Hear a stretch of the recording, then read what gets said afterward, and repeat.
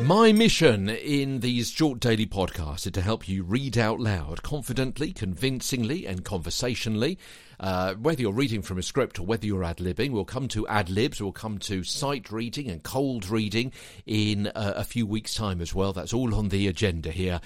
As part of the lineup of our short daily podcasts, Get a Better Broadcast podcast and Voice over Voice. Hello, I'm Peter Stewart. Talking about microphones and microphone levels at the moment. Yesterday we touched on this about your mic levels with headphones, digging a little bit deeper today for the next couple of 3 minutes.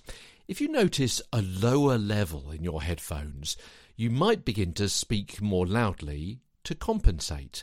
And suddenly, by doing that, if you hark back to what we've been talking about as far as conversationality goes, you're in the situation of talking at the listener rather than telling them a story or chatting with them in a conversational way. You're lessening the ability to actually communicate with them. The problem is that your your headphone level is too low. So you are thinking to yourself, I need to raise my voice. Yeah?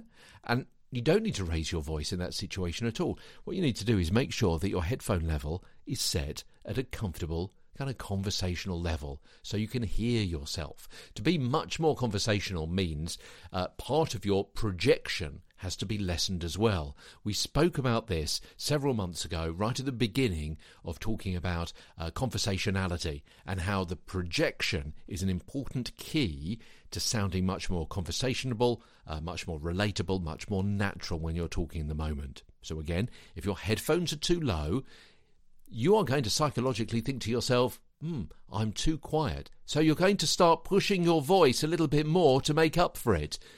And therefore, you're not talking conversationally. Suddenly you're announcing, you're speaking at rather than speaking with somebody.